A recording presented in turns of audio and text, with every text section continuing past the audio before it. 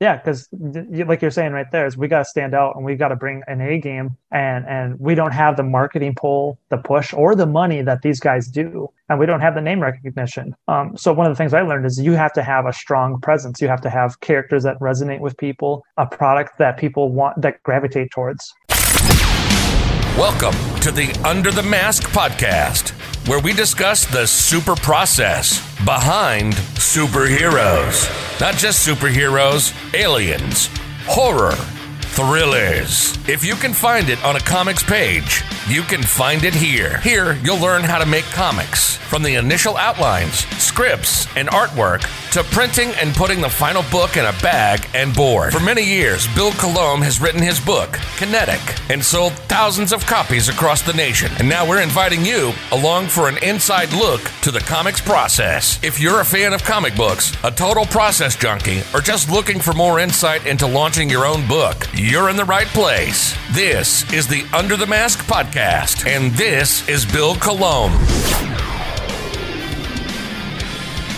Under the Mask podcast, episode 46. Last year, when today's guest launched his first book, he realized he had a major problem. We're going to find out how he solved it and much more today. My guest today is the writer, creator, and artist of Demon Hunter Raven.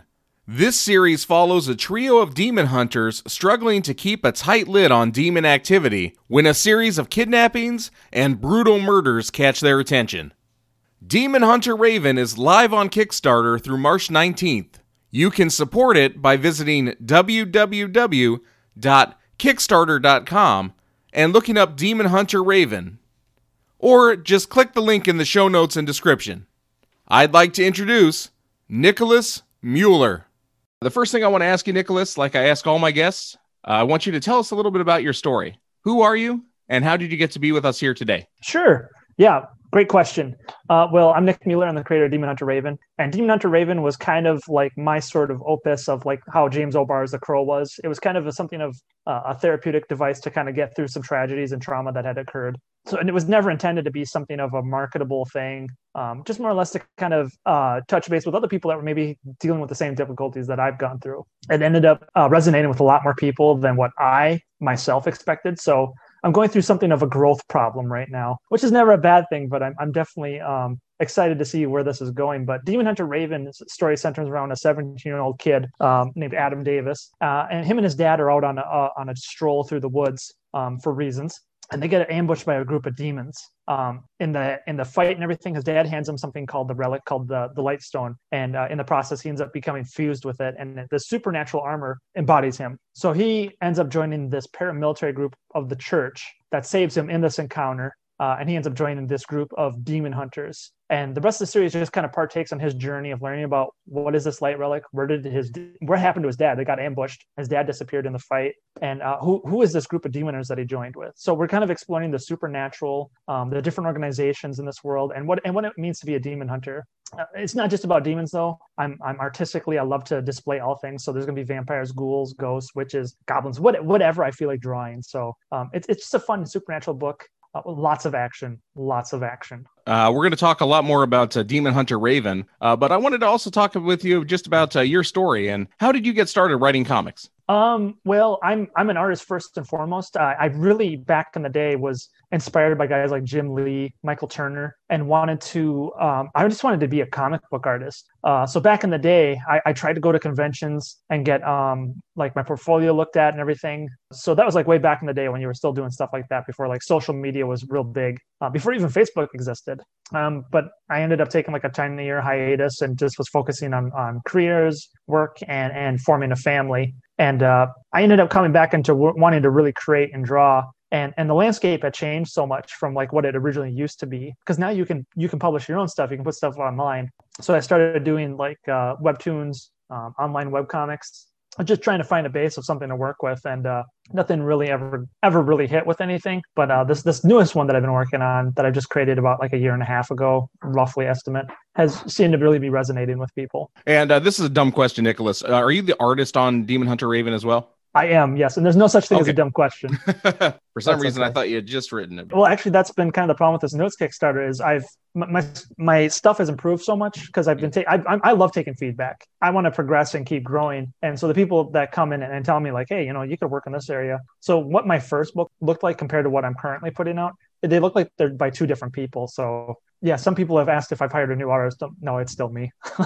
Very cool. So that's a pretty cool compliment. Maybe unless they mean that as like, oh, this guy sucks now. You've already given us the quick pitch for Demon Hunter Raven, so let's talk a little bit more about it. What was the initial inspiration behind Demon Hunter Raven? Yeah, a lot of it comes back from my love of like shonen mangas like Bleach, Naruto, Dragon Ball Z, and that sort of stuff. And then also kind of the real world catalyst like James O'Barr's The Crow. I really wanted to have a very personal connection to the story. A lot of it is very therapeutic in its manner of diving into tragedies and traumas and just kind of using it as an exercise to kind of go through and deal with those emotions. I'm a father of 5 and I've got a wife.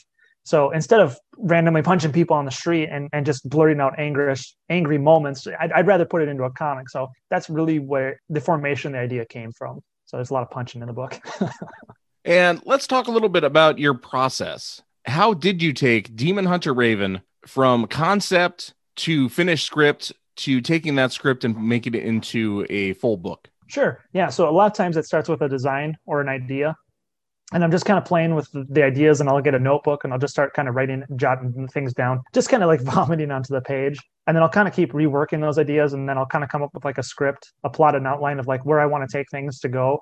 It's taken a while to kind of refine that process, but it really starts with like a visual element. Like maybe I see a scene in a movie or I see a concept drawing and I want to expand upon that or put my own touch on it and put my own sort of idea on top of it. Lately, I've kind of gone about it the Marvel way where I'll visualize the whole script. I'll do a bunch of page layouts, and then I'll kind of go in and like Stan Lee it a little bit and put in these awesome dialogue buttons or dialogue balloons and stuff and just kind of form the story from there. But for this current iteration, I've hired a writer to kind of help me plot it out better because things are growing a lot quicker than I can myself handle on my own. So it's just good to have someone over there to look over your shoulder and be like, does that make sense? Or so part of it's I've hired an editor/writer to guide me through the process and to establish where the story might be going, because you don't want plots that somebody just drop off or new things to suddenly surprise people. So, yeah, it's an ongoing process of refining. And how did you hook up with that co-writer? Did they approach you? Did you approach them? And also, just want to say, how did you find any of the other art team? Sure. So Brandon is from Brainy Pixel, and he is the co-writer on this current iteration. We kind of just stumbled upon each other. I think we were just both on Twitter and Facebook. He was just putting up something called Tenet's Tales, and we both had a very similar style or similar sort of story. And we got to talk, and we found out we both had some very similar backgrounds personally. We just saw an opportunity. We were just talking back and forth about doing a crossover of the characters, and as we were working on the crossover, I came to a point where my stuff was just starting to drown. Like I put too much on my plate, and I was handling more than I could handle. So I know he's a great writer. And so I approached him. I said, would you help me? And so he said, yeah, of course, for money, but no. But so that ended up being a great deal, because now we're fleshing it out and bringing a better quality to the series that hasn't been there before. The other people is pretty much similar. People I just met through networking, through YouTube channels, going on to shows like Matthew Reese, The Matriarchy, his YouTube channel. I've been on there several times. We got to talking, and he just started spitting ideas at me, and I was like, man, I gotta go with this. So a lot of them is just simply just by networking, or just I stumble upon these people on accident. That's kind of just how a majority of them come across. Yeah, I did an interview with J.W. Sims, who's the creator of Omni. It's a superhero story. And as I was talking with him, I was like, man, I'm really excited for this. And he sent me the, issue number 1 just to check it out ahead of when it was available. And I was like, man, I'm really excited about this. And I'm like, dude, I kind of got this idea for a little like 4-pager. I'm like, are you looking for somebody to write like a little supplemental story? Sometimes it's that random meeting that hooks people up. Yeah, I totally agree. I think that's part of the creative process, is finding people of like-mindedness and wanting to collaborate, create. I think that's kind of like why we end up having these interconnected universes, and because we want to see these things established, come together. And I mean, creating with other people can be arduous and painful in some cases, but when you find that person that you're just clicking, you're on the same level, and it just flows, I mean, that could be so much fun. I mean, I don't know how to describe it other than like you're clicking. It's coming together, and it's a lot of fun. And you're not just the creator and co-writer, you are the artist on Demon Hunter Raven as well. How would you describe your art style? Yeah, so I lean pretty heavy into shonen, manga, anime sort of aesthetics, but yet still try to be somewhat in the Western Bay because my audience is of a Western nature. But if they enjoy like anime and manga, they're going to appreciate it. But I definitely try to be influenced by like guys like Michael Turner, Jim Lee, the artist behind Death Note. So I really get into those sort of styles. So if you're into something of a blend of both worlds, I don't lean so heavy into anime where it becomes where it kicks out the Western people that want to see it. So I try to walk that fine line so that both audiences can enjoy it to a certain degree. But yeah, I'm definitely play both fields. And for everyone listening, it's hard to describe what something looks like when you're describing something visual in words. So I'd invite everyone, if you're interested about this, if the concept seems cool, go hop on www.kickstarter.com. Go look up Demon Hunter Raven. It's chapter 3, but you can also get the previous, I believe it's 3, isn't it? Because you did an issue 0, issue 1, issue 2, right? That is correct. Yeah. So you can get all 4 of those in the catch-up tier if you're not familiar with it. And go look at the artwork because it is some fantastic artwork. And thank you very much. What are you excited about with this Kickstarter launch? For me, this is a kind of a retooling of what came before. For a lot of people, they're just now starting to discover me. So this is the best jumping on opportunity for people because in the process from the last campaign, I ended up getting a book deal where this is going to get distributed into stores. So I had a chance to kind of go back and retool some of the older stuff. The first chapter that I ever did was in black and white. I've now had the opportunity to go back and color that so that it stands in the same style with the rest of the books. So if you missed out on the last campaigns, it's the perfect time to come in and read it all in one shot. So we're funding for the newest chapter, but I have a collection now of the previous chapters that will allow people to jump in just at the same point where everyone else is. And have a much better reading experience because I've had some great people come alongside me and give me some very generous feedback that allowed me to bolster up the story and a few other elements to give people something a little bit better than what was previously given. And we had talked a little bit before the show just about how you had developed as an artist. Do you have any plans to go back to that first issue? Because you had said that you've developed as an artist so much that there's people coming up to you, repeat buyers, say, hey, did you get a new artist from this because you've developed so much? Do you have any plans to go back to that first issue and remaster it?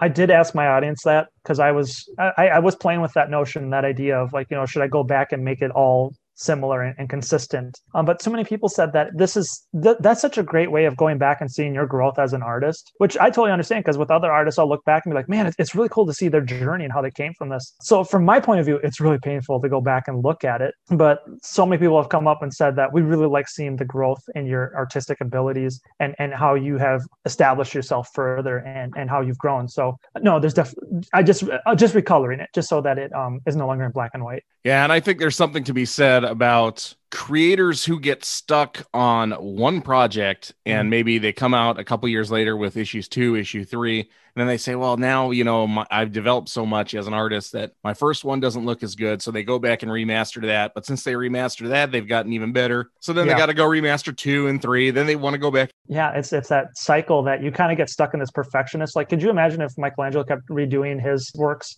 Leonardo da Vinci was like, man, the Mona Lisa, it's not there yet. I mean, I understand that we want to take time to perfect a product. At the same time, there is an expectation that we have to get it out. But then also you run into the issue of, are you rushing a product? Are you putting out something that's of lesser quality? So I think as creators, we need to have a second pair of eyes to tell us like, hey, that's good, or you can step away now, or, because I think as creators, we're also never 100% satisfied with what we're doing. We can always do better. So at some point, you just have to kind of decide what is good enough or what reaches that point of standard. Well, right now with Demon Hunter Raven, you're sitting in a really good spot. You are overfunded by quite a bit. You're sitting right now at $4,400 out of your $2,500 goal. So you're going for those stretch goals. You've got 87 backers. You still have 19 days to go. So you got plenty of time left on the clock. What's next for you and Demon Hunter Raven? Well, so this is chapter 3, but it's part 1 of a 3-part story arc that we're doing. So this is Nocturnal Moon. The Coven is going to be is purposely going around and kidnapping people for a sacrificial thing upon a city that they're going to release called the Nocturnal Moon. And the story really dives into the ongoing story of Raven and his new ally Violet to go to work together to see if they can stop this ongoing threat. So this is just part 1. And then part 2 and 3 will deal with either the ramifications, whether it worked, whether it didn't. So it's going to be an ongoing feud. So this is just the intro to that whole entire battle that they're going to be going through with the Coven and these witches and their sort of crazy elaborate plans that they have going. So there's more story to tell, basically, is what's going to be happening. Nicholas, what have been the biggest obstacles or challenges that you faced, and how did you overcome them? I think for many creators, I would say our outreach is probably our hardest part.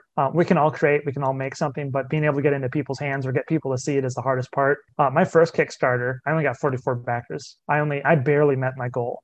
So my ability to market was probably my biggest obstacle, getting other people to care about the product. How do you get someone to care about your product? I think right now in our day and age, we have an oversaturation of product out there. So how do you stand out above everyone else? How do you get people to care about what you're working on? I was blessed to have a time to go work in the marketing world and sit with some very high quality marketing people. And they sat me down and they taught me how do you market it? How do you sell them on something without even telling them what they're going to buy? How do you get them interested in it? So I got to spend a good 6 months of just training under people so that when I came back to do my second Kickstarter, that one blew up because I worked so hard on networking with other people, getting myself out there and presenting myself. Because if you just slide into someone's DMs and be like, you want to check out my book? 9 out of 10 times people aren't going to care because you're bothering them. You gotta make them care about the product and then get it on their radar enough that they want to buy your book. Yeah, and I think part of what resonated with me with what you just said was the oversaturation. Because not only is there an oversaturation of media, I mean, because you have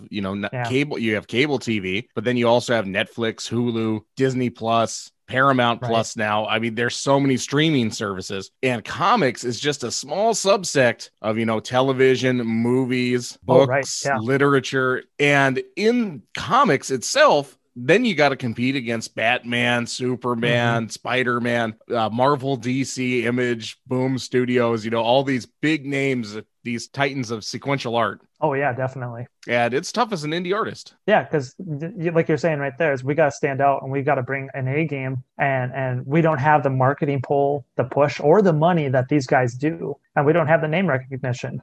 So one of the things I learned is you have to have a strong presence. You have to have characters that resonate with people, a product that people want, that gravitate towards. Because one of the things I've asked most people, when they're asking me, how do I get out there? Well, first off, why should people like your stuff? Why do you like the things that you like? And it's usually because we have some sort of emotional pull to it.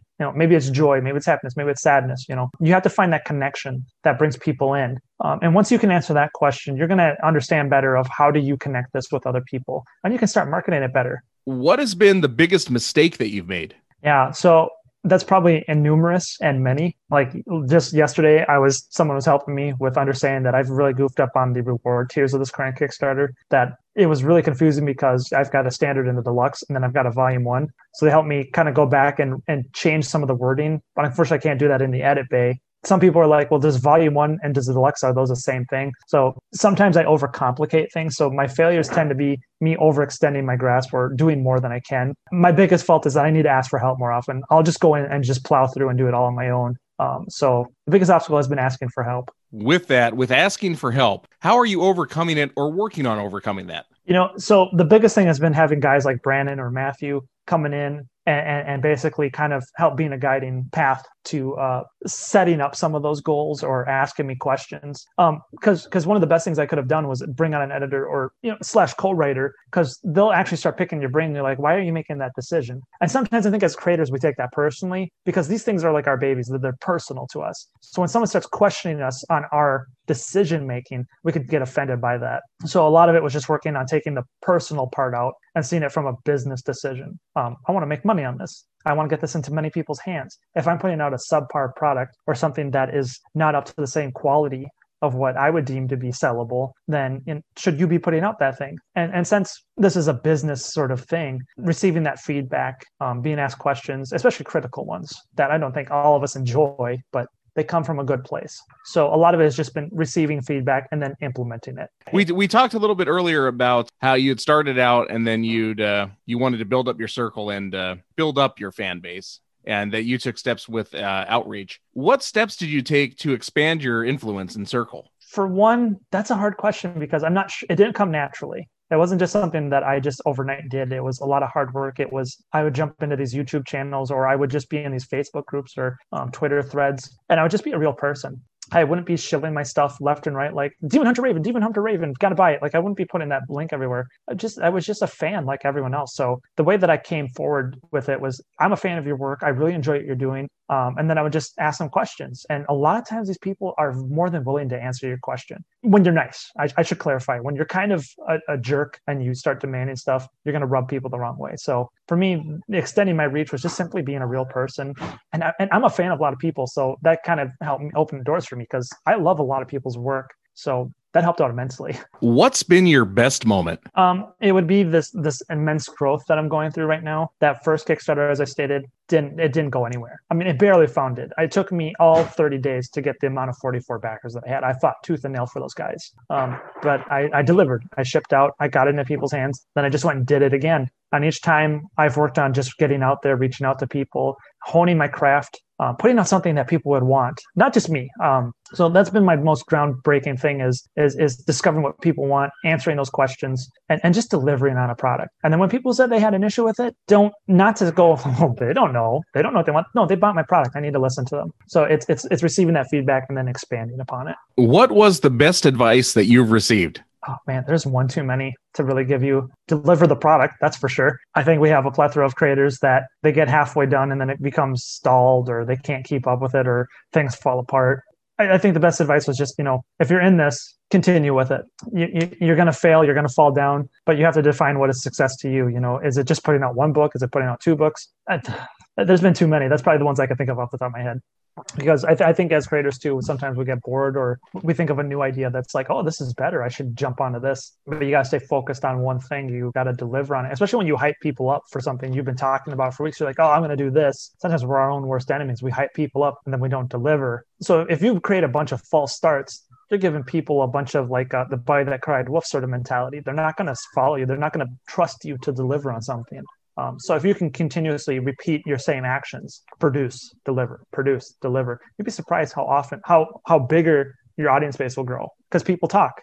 Word of mouth spreads. Everyone listening, thank you for listening to the Under the Mask podcast. Demon Hunter Raven is live on Kickstarter. You can support it by visiting Kickstarter.com. Go into their search field, look up Demon Hunter Raven. It's going to be the first thing that pops up, or simply follow the links in the show notes and description below. Nicholas, where else can we find you online? You can find me on Twitter or Facebook as Nicholas Ravenmuller. We're on Instagram under my publishing imprint, BMR Comics. And you can find us online at bmrcomics.com. Nicholas, thank you so much for coming out and talking with me today. Oh, thank you so much for having me on. This is a blast. If you know a creator that makes comic books or any other media and think they'd be a good fit for the show, drop us a line at underthemaskshow@gmail.com. You've been listening to the Under the Mask podcast with Bill Colomb. Welcome to the family. If you're a fan of comic books, a total process junkie, or just looking for more insight into launching your own book, you've found the right podcast for you. Thanks for listening, and make sure to like or leave a review. And we'd appreciate it if you'd tell a friend or two. To reach out, visit us at underthemaskpodcast.com. This has been a presentation of Y Comics. Till next time, this is the Under the Mask podcast, signing off.